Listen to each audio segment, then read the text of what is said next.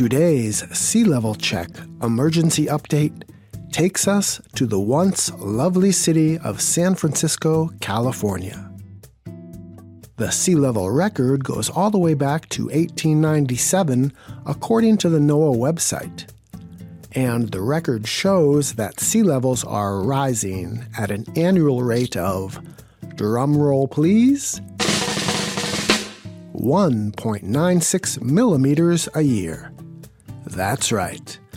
A century from now, the good residents of San Francisco can expect sea levels to rise a full, take a deep breath, 0.64 feet.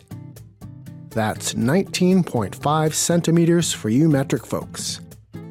Residents of San Francisco are strongly advised to stay where they are, avoid the climate cult doomsters, and enjoy life for the foreseeable future. This has been your Sea Level Check emergency update. Thanks for joining us. See you next time. And don't forget to hit that subscribe button to help us fight the climate cult near you.